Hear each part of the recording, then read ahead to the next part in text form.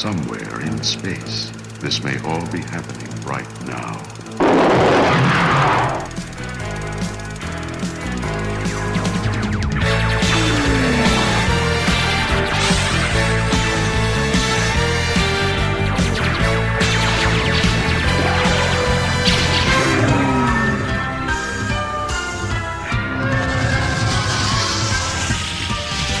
Welcome to Star Wars at the Movies. Star Wars. Star Wars. Star Wars. At the Movies. An international oral history of cinematic experiences from a galaxy far, far away. I've seen Star Wars about a dozen times. Ho visto Star Wars 16 volte. 17 times. Star Wars? 22回見ました。34. 40 times and it was great each time. 41 Mal. About 57 times. 69 fois. You can never get too much of Star Wars. I've seen the first Star Wars 153 times. Altogether, we have seen Star Wars 324 times. We've been here for 6 days and it's great! Hello there. Welcome to the first full episode of the Star Wars at the Movies podcast, which simply wouldn't exist if it weren't for something that happened 40 years ago today. On May 25th, 1977, Star Wars officially opened on 32 screens in the United States, and the world's movie-going landscape was permanently altered. It happened again in 1980 with The Empire Strikes Back, and once more for what appeared to be the last time in 1983 with Return of the Jedi. My name is Stephen Danley, and I wasn't there. But I'll hopefully be hearing from many that were. That's the mission of this podcast, to record an international oral history of the Star Wars trilogy's cinematic golden age. But first, I figured it might be worthwhile to throw out a couple numbers, with it being the film's 40th anniversary. These are from a fantastic retrospective article in Michael Coates' History, Legacy, and Showmanship column from the Digital Bits. The original Star Wars had an opening day box office gross of $254,809. It has since taken in another $775,143,198 in worldwide box office revenue. I'm not usually interested in box office numbers, but to see where it began and how it proliferated is astonishing. By the end of the weekend, it had taken in $1.6 million, and by the end of that summer, it had reached $133.7 million. It was a movie amoeba that just kept growing. Its 43 opening week bookings eventually expanded to 6,308 first-run engagements, and 24 of those theaters grossed over $1 million in their first engagement, the longest of which was 76 weeks at the Westgate Triplex in Beaverton, Oregon. 1,756 theaters had opening week bookings for its first theatrical re-release in July of 1978, bringing in another $10.2 million. While these are just numbers, and they go on and on and on, they do kind of help quantify Star Wars as a theatrical phenomenon. Coates' article, which I'll include in the show notes, also has this comprehensive and chronological list of the movie's theater runs in most cities throughout the US and Canada. So if you're curious about when it hit your hometown, be sure to check it out.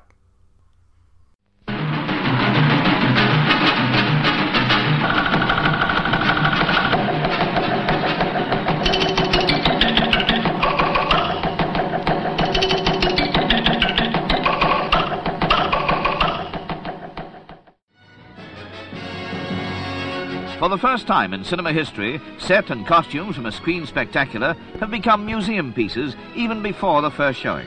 At London Science Museum, youngsters of every age are drawn to this cavalcade of way-out stars. This has been the biggest build-up of any motion picture. Characters like C-3PO and R2-D2 promise to become as familiar as Snow White and Mickey Mouse. In true Hollywood tradition, they bid to become the screen's first lovable robots. British actors include Alec Guinness as Ben Kenobi and Peter Cushing. Mark Hamill plays Luke Skywalker in the £6 million epic. The attendance at Star Wars has been almost astronomical. Queues are still forming. In America, more money was taken at box offices in 1 week than for the prestigious Jaws. In London, after a month, almost 600,000 flocked to see the film, an all-time record. What is the attraction of Star Wars? Who can say? There have been lavish spectaculars before. Perhaps it's because this one takes the best from all the rest. Colour, breathless excitement, fantasy. And because we on this planet are already touching space with a tentative finger, more reality than we care to admit.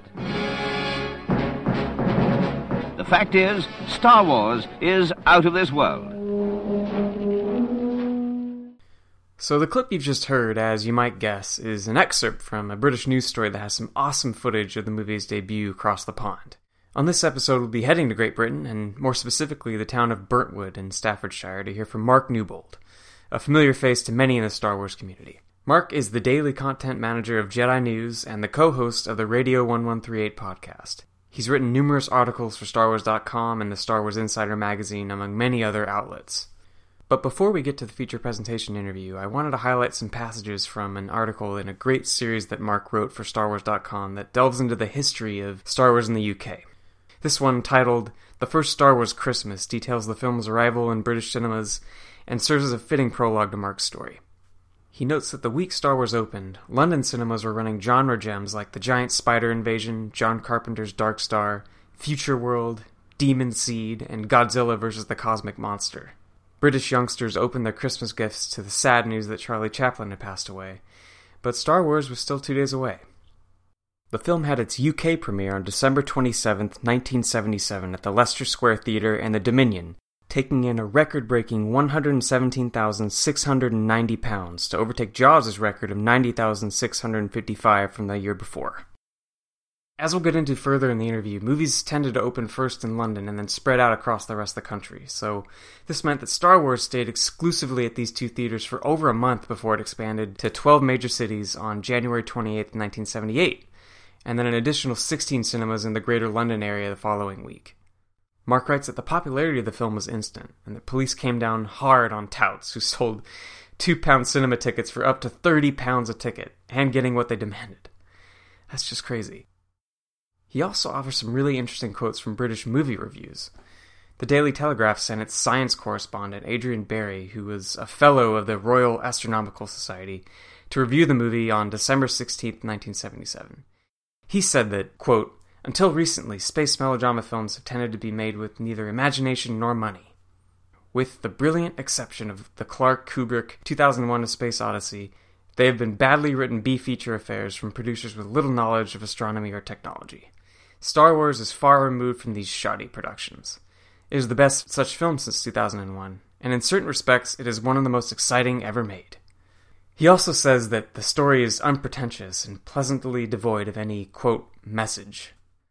English film critic and historian Derek Malcolm had this to say in his review for The Guardian, which was titled, "Lucas in the Sky with Diamonds." Quote, "It isn't the best film of the year. It isn't the best science fiction ever to be translated to the screen. It isn't a number of other things either that sweating critics have tried to turn it into when faced with finding some plausible explanation for its huge and slightly sinister success considering a contracting market. Last year it was Jaws, which gave us more dangerous visions, and not long before that it was The Exorcist, with enough green slime to give us all nightmares. Inevitably, 1977 was going to be the year of safer pleasures. Star Wars, let me tell you, wasn't given its U certificate for nothing. The only exclamation the producers want from you is, wow. Well, I think they definitely succeeded with that. Alright, let's hit the feature presentation with Mark Newbold.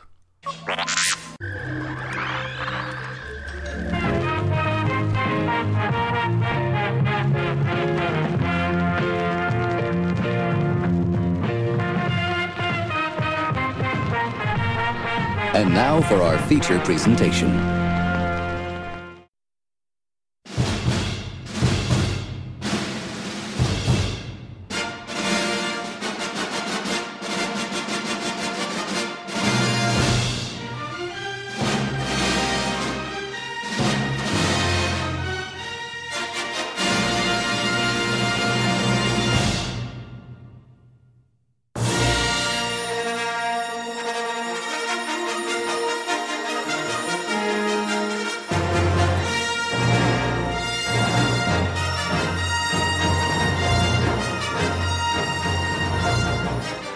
So I was born in March of 71, a few hours before April the 1st, so I just about dodged that one. I was born in Edgbaston, near Birmingham, in the Midlands, which is the UK's second city, and grew up as a kid in a place called Burntwood, which is where I live now. Moved back there a few years ago. And I've just got a sister. I've got a younger sister. Everybody thinks we're twins, which brings me great delight because I'm 4 years older than she is. And as a kid, I was very lucky. I always had plenty of friends and always had lots of playmates. And thankfully, we all had similar interests as little kids. Everybody was playing with the Tonka toys, and Action Man was the thing over here, which is G.I. Joe in the States. And it was all that sort of normal sort of kiddie stuff. Matchbox, we had Matchbox. You guys have Hot Wheels. It was a similar thing. So right. It was very much a 70s kid kind of life. Flared trousers and wacky haircuts and all that sort of stuff. Did you go to the movies often? And were there any particularly memorable films that you saw that made an impression on you? Before Star Wars, considering we only lived about 3-4 miles away from the cinema where I first saw Star Wars, I'd only seen 2 films at the cinema before I saw Star Wars. I saw probably I'd say 3/4 of 101 Dalmatians because we turned up late, which was a recurring theme. And then I saw Benji, which for a long time was my favourite film ever. I feel love all around. I can feel it shining down. And then I saw Star Wars. So it's funny, I thought about it the other day. I thought, wow, if I hadn't have seen Star Wars, I think I could have just got stuck in a loop of only seeing films that starred dogs. 101 Dalmatians and Benji, there was a theme. And the dog was the neat dog. I felt when I left the movie, I felt that I knew that dog. So I'm glad Star Wars broke me out of that theme. That's great. So how did you first become aware of Star Wars, and what made you interested in it? Awareness. I mean, obviously the film came out in May in the States and didn't come out till December in the UK, and it didn't really roll out properly in the UK till sort of Easter of '78, really, by the time everybody had got it. So, but despite that, even as kids, you'd hear about things. We had sort of daily newspaper style programs on the telly. There was a program called Nationwide, and that had mentioned this American film that was doing great business.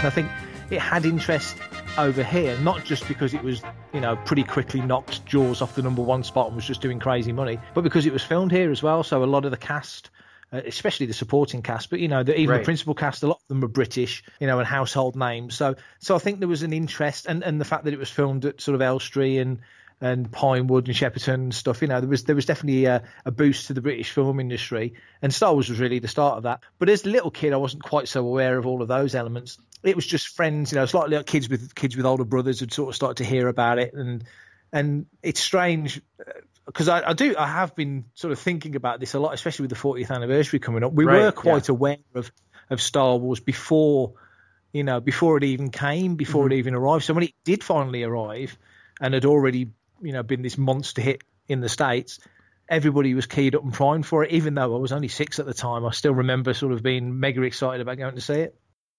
So how did your first theatrical viewing come about? I think it was a lot of pestering on my behalf to my dad. In '76, my dad had just left the job he was working in to go self-employed. So he was, and it was a young family and such. Me and a sort of 3-year-old sister. So I just remember saying to my dad, "Dad, please, can I go and see this film?"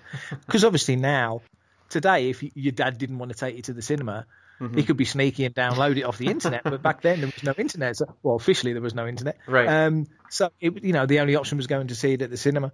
Yeah. So not even, I don't think, VHSs were around, but they weren't a big deal at that point. So he finally kind of caved, and he wasn't that fussed about seeing it, and took me to see Star Wars at the ABC cinema in Cannock, which is a theatre that has changed hands lots of times over the years. Right. And I do remember we walked in, and strangely enough, I used to have an audio copy of each of the original trilogy on cassette. And so one thing that stuck in my head, to be fair, it was a special edition version, so it was slightly different. Timing was probably slightly different. But Han Solo doesn't come into the film until pretty much about 40 minutes. Right. And I just remember we walked into the cantina scene, so we'd missed the first part, just like 101 Dalmatians. We'd missed the first portion of the film. So I never saw the Star Destroyer for the first time. See any of that for the first time. The first thing I saw of Star Wars on the big screen was Greedo pointing a gun at Han Solo. That was my first scene. So crazy.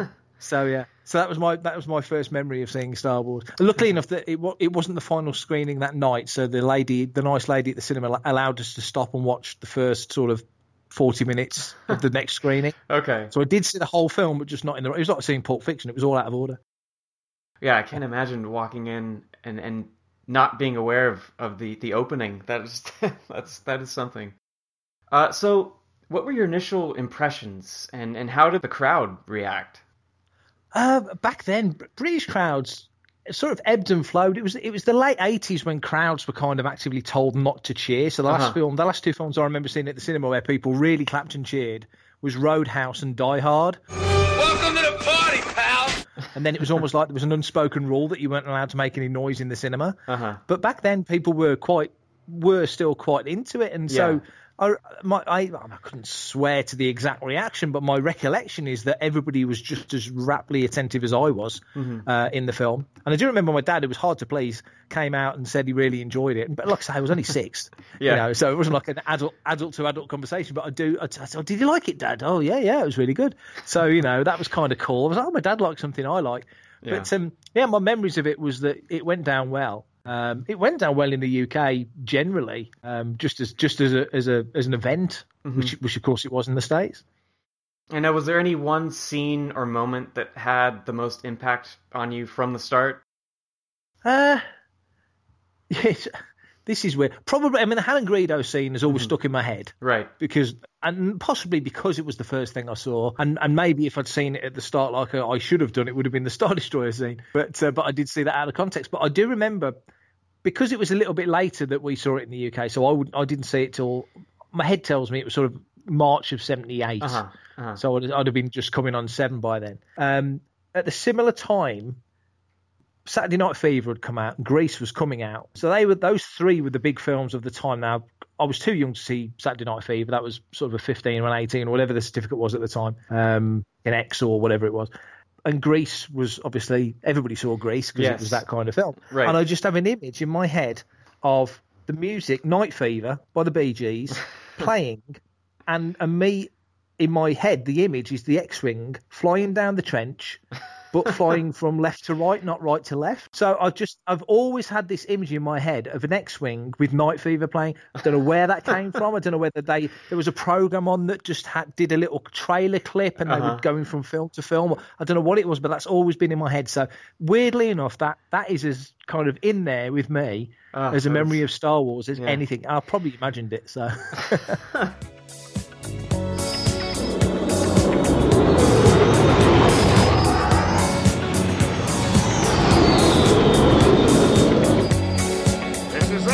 Rendezvous at Mach 6.1. This is Red 2, flight point. Red 3 standing by.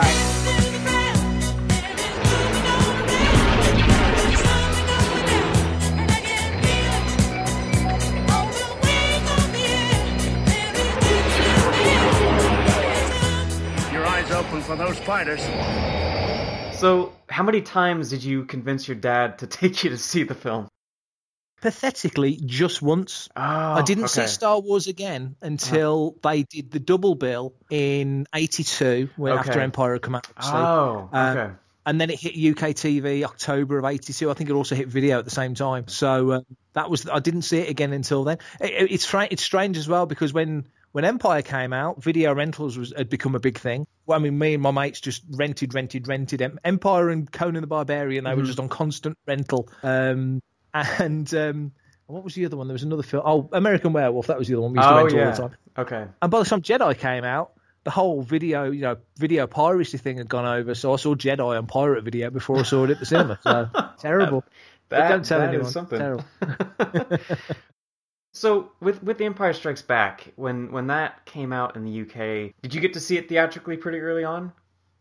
Yeah, I did. A friend of mine, a good friend of mine, who's still a friend actually, all these years later. His dad used to manage a cinema, the Burton Odeon, Burton-on-Trent. His dad was the manager. So we used to go occasionally to see films, just as a treat, because he could get us in. And I do remember the first time I saw Empire, it was a double bill. Okay. It was the ultimate double bill. Whereas back in the day, you always quite often you got a B movie. So you go and say, I remember seeing Superman 2, and it was with Sinbad and the Eye of the Tiger. Yes, and of course cinemas then you would have a break, so intermission to go and get your ice cream or your chocolates or whatever it was. Intermissions kind of faded out, because it's wasted time, I suppose, and get more films in there. But then I remember going to see Empire with Herbie Goes Bananas. That was the double bill. Herbie Goes Bananas and The Empire Strikes Back. What a double bill! That is incredible. And Herbie was a great film. Yeah, it wasn't Empire, but it was a great film. What are they gonna do with you? They will send me back where I live, with the orphans. But it's okay. They put me back. I run away again. Can we be friends? It's a funny one seeing Empire, because obviously when it Star Wars had been so big, and sequels just weren't really a big thing then. You did get sequels, obviously. Jaws 2 had come out, but that wasn't a kids film. And there was sort of you'd had a series of films like Bond. There were sequels in that respect, but it never felt like Chapter 2 or Chapter 3. Like each Bond movie, apart from the fact they were all by the late 70s, they were already on their third Bond. Fourth if you count Woody Allen, and they'd moved on. Other films had sequels. There was a French Connection 2, and there was a Godfather 2, and all this sort of stuff. A proper sequel, inverted commas, like Empire. Merchandisers didn't think it would take off, so there wasn't as much merchandise for Empire, as you well know, and and there was all these other elements that sort of told you that Empire wasn't going to be a hit. Yeah, and I think by the time the box office was tallied up, in by the end of sort of 1980, 81, I think the top three films of all time was Star Wars, Jaws, and Empire. So it booked the trend. Everybody, and it was different for us in the UK as well, because in America you guys had 3 years between Star Wars and Empire. Right, we only had 2. Yeah. So by the time we kind of got Star Wars off the screens in sort of 79, Empire, and I know there was was around the corner. Empire, literally, exactly. It was just there, so the gap was much smaller. So which, as a kid, waiting from Empire till Jedi, oh God, that felt like forever. Star Wars to Empire didn't, but that really did feel like a long time. But it was fun. Right. It was fun. It was worth the wait. Yeah. So in terms of the re-releases, I know you'd mentioned seeing Star Wars and Empire, the double bill in '82. Had you that? And that was the next time you'd seen Star Wars. But did you ever see any of the other re-releases? Yeah. As I remember, Empire got re-released. I mean, I think. Obviously, these days, a film comes out in December, it's out on Blu-ray in April. Exactly. You sneeze and it's out. So, but back then, obviously, reading Box Office Mojo recently, and E.T. was in the top 20 for sort of 30-something weeks, and a film would not be on general release now for 30 weeks. A film makes 75% of its box office in the first 3 weeks. And everything else in however long it is until the Blu-ray's out. So, but back then, obviously, Star Wars rolled out on. I mean, in the States it was 32 screens, and in the UK it was obviously far less than that. And back then in the UK, now a film will come out on a Wednesday night, and it's everywhere on a Wednesday night. From Land's End to John O'Groats, it's everywhere on the same night. Back then, it would open in London. I mean, in the UK, it opened at the Dominion, and it would kind of spread out after that, right? Absolutely, it just rolled out across the provinces. So the Midlands didn't get it till sort of February time or January, February time.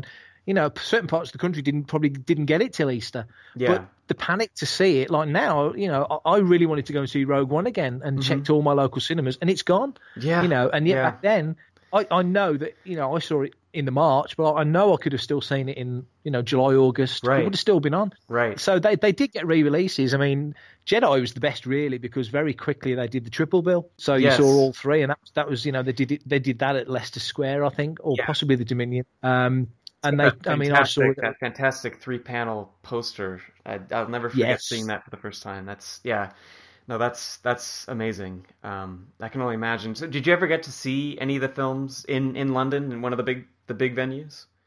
Not there, because I lived in the Midlands. So, the first time I mean, strangely, because I'm a big comic fan as well. So the first time I went down to London on my own was 19 21. Oh, wow. You know, I was like 20. Yeah. You know, it was the first time I went to London for anything, you know, to a big comic convention. So it just wasn't, you just didn't go. Yeah. Now I seem to spend my life there. I was there today.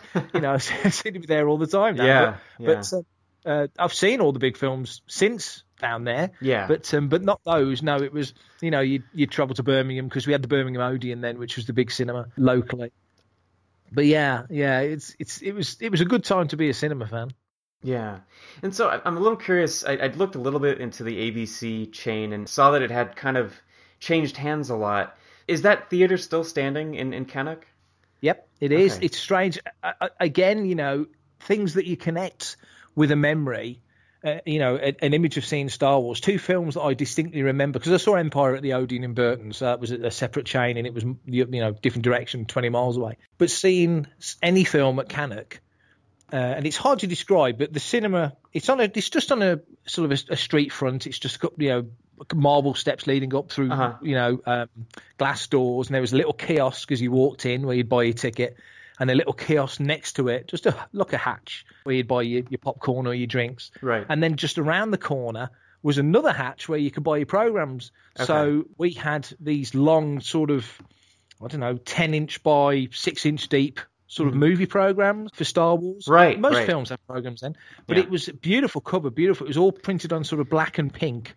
So all the paper inside was pink, all the photographs were pink. And I remember the very first copy I had, I was one of those annoying kids that used to cut things up and put them into like photo albums and stuff. Yeah. So my first copy got all cut up and wrecked. But I read that thing to bits. Yeah. Absolutely read that thing to bits. So it's completely from that program that I remember Harrison Ford was born in Chicago in 1942 and his dad was Irish and his mum was Russian. Right. Or vice versa. You know, and Carrie Fisher went to the Central School of Speech and Drama and appeared with Laurence Olivier and come back Little Sheba and all these little things. Mark Hamill was in General Hospital and will be appearing in Corvette Summer and all these, you know, things that stuck in my head from that magazine, you know, that little program. The strange thing about the theatre was it was a 2-screen cinema, so you would walk down a long corridor which was basically the length of the screen one. And this is so 70s. The wall, the ceiling, the floor was like a ruby red, almost like a crushed velour. So I used to walk along, running my hands along the wall because the wall was like flocked wallpaper sort of thing. It was it was wonderful. And then they had the small screen at the back for like your B movie, your Sinbad Guy, the Tiger, and then you go into the main room for, you know, for the big film. Yeah, it's crazy that's just a model that is just rare these days. It's just I don't know. It's amazing to see how much things have changed in that respect. But it's strange. The cinema's still there. It's now called the Electric Cinema. Okay, that's a chain. No, the cinema closed. I mean, it stopped being an ABC, and then it closed for a while. Okay, and then it got bought by a private owner. A wealthy businessman from Wolverhampton, which is not far away. I think it's got another one somewhere locally as well. I'm not entirely sure where that is. But when you go in, it's the same steps going up. You know, it's not got the crushed velour walls or anything. The seats are better than they used to be because they were the original seats. I think they were ancient, and it's a good sound system, great value. But the thing I always remember is as you came out of the cinema. And in Britain, you always had adverts, Pearl and Dean, you know, advertising, you know, I don't know, a local Indian restaurant, you know, and they always had the thing up on the screen, you know, go to the Bengal Indian restaurant, 200 yards or 200 feet from this cinema or whatever. Right. You know, and you go outside and there was other shops sort of opposite the cinema.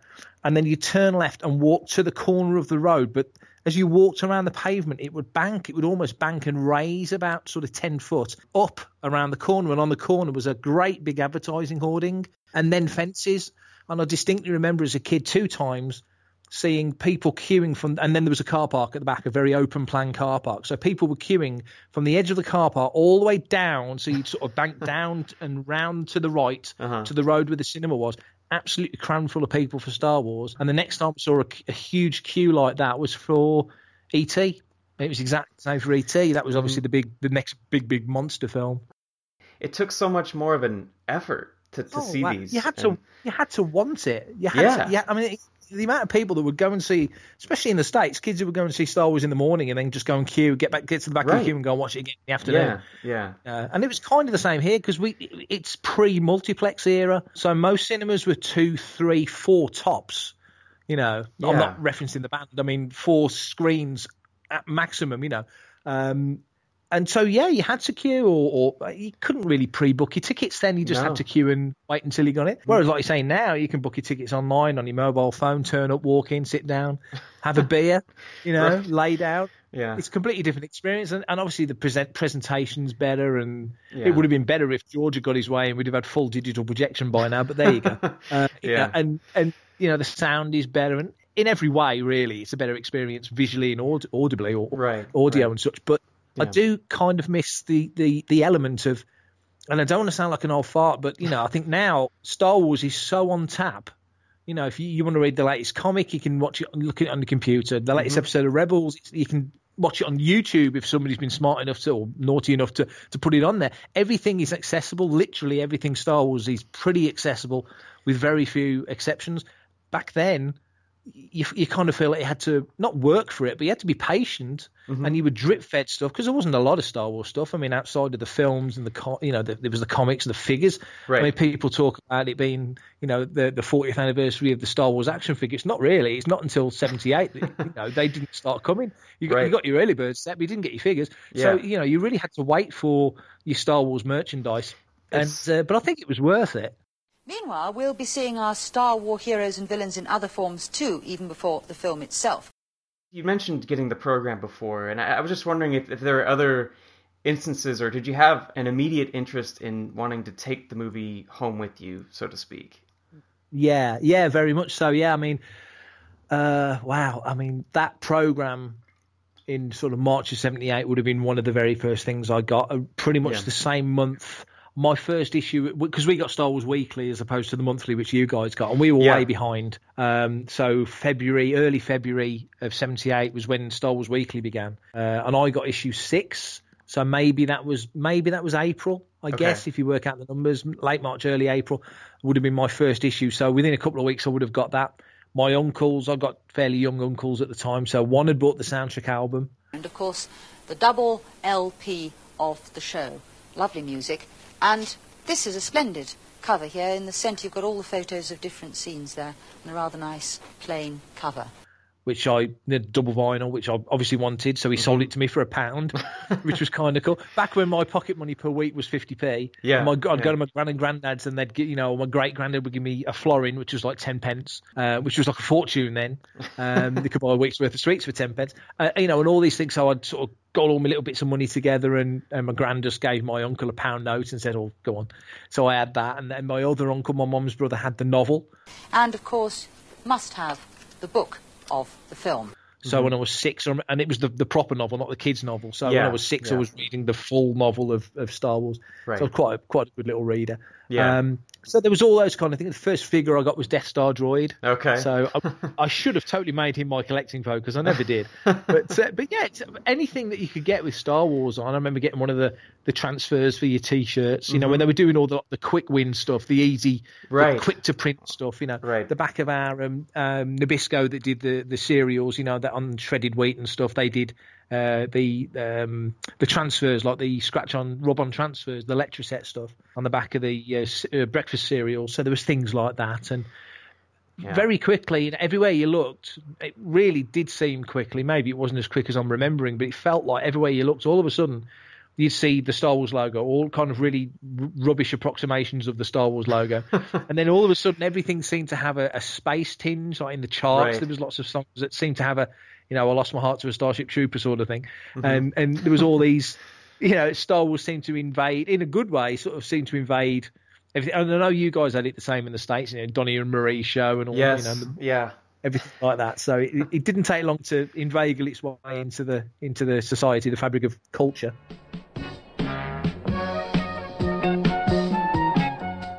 How have the movies maintained an influence in your life, and what part have those original cinematic experiences played in that? That's a good question. Wow, I mean, I think seeing Star Wars, no doubt about it, and I said this to a friend, I remember saying this to a friend so many years ago. Wow, I was maybe 10 or 11 when I had this conversation with a friend who's always been a friend, and I'm actually going for a curry with him next week, believe it or not. And we both live back in Burtwood. We both moved away and come back. We both live in the same town. And then 4 of my friends who I've known since, preschool, we still keep in touch and catch up every 3 or 4 months. All started off as Star Wars fans. I'm the nut that stuck with it full on, but they all appreciate it. We all go and see the films every now and again. But I think what it was for me was that apart from the fact that I just adored it, and I mean I always liked sort of fantasy and sci-fi sort of stuff. I wasn't a huge Doctor Who fan, which kind of feels like a prerequisite for a British kid from the 70s, but I wasn't a huge Doctor Who fan.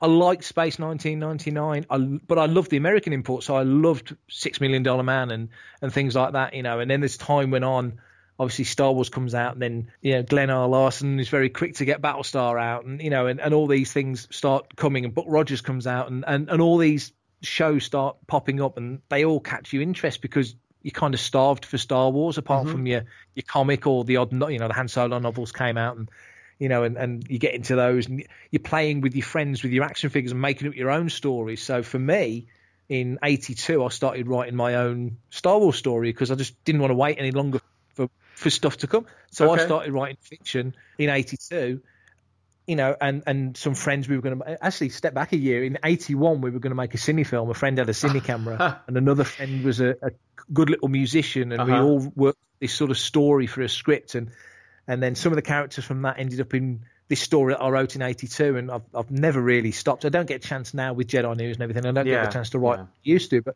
we built up and then I moved and became friends with somebody else, and we worked on these things together, and it just built up. I think we got like 200 stories, 1,000 characters, 300 planets, 600 vehicles. Insane. I actually remember at one point, TSR, when it was still TSR, they actually worked out how many characters and locations they got, and we'd got more than they got at that point. It was just insane. So I think, but also just the whole excitement of going to the cinema and the cinema feeling. I mean, cinema should feel like an event. Going to the cinema should be something special. It's not like flicking on the telly. I always think it's the difference going to the cinema as opposed to watching it on DVD at home. And it's great watching it on DVD or Blu-ray. But I always think it's the same sort of thing, and I hope this makes sense. You can listen to your favourite album. I'm a Metallica fan, so I've been listening to the new Metallica album in the car today, and I love it. But I know I have all the control. I can replay that track, I can pause it, I can skip to the next one. The power's in my hands. But if that song that I like on the album comes on the radio, it's got me, because I've got no control over the list. I've got to listen to it. If I want to hear it, I need to pay attention. So I've got no control over it. And it's when you're at the cinema, and you can only see films at the cinema, which as a kid in the 70s was pretty much your only option. You absolutely paid as much attention to it as you possibly could.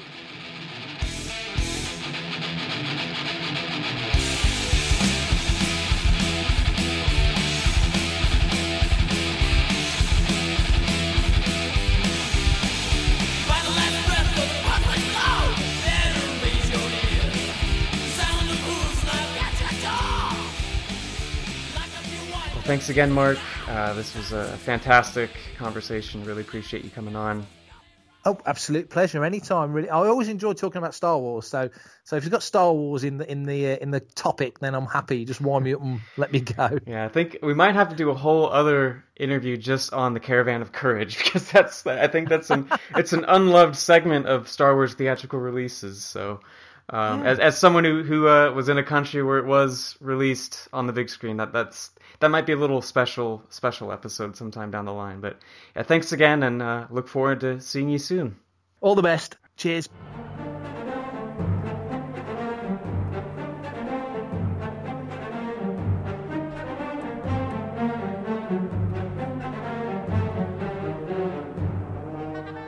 Well, that about wraps it up for this episode. Thanks again to Mark Newbold for joining me to tell his story. On the next episode, we'll be returning stateside to hear from a Staten Islander whose Star Wars story began in July of 1977. Until then, you can find out more about the podcast and this episode's guest, as well as new blog posts and articles at the project's main website, StarWarsAtTheMovies.com. You can keep up with the project at the Star Wars at the Movies Facebook page and Facebook group, and the site's Instagram handle is @StarWarsAtTheMovies. Finally, you can send me an email at starwarsatthemovies@gmail.com. Thanks for listening, and remember... Relax. It's only a movie, and it's all for fun.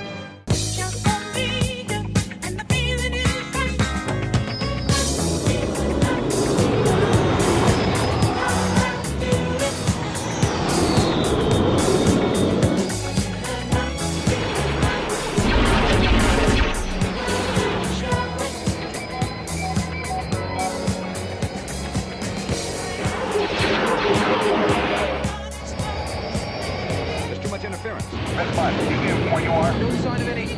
Wait, coming in point 35. I see them. You're all clear, kid. Now let's blow this thing and go home.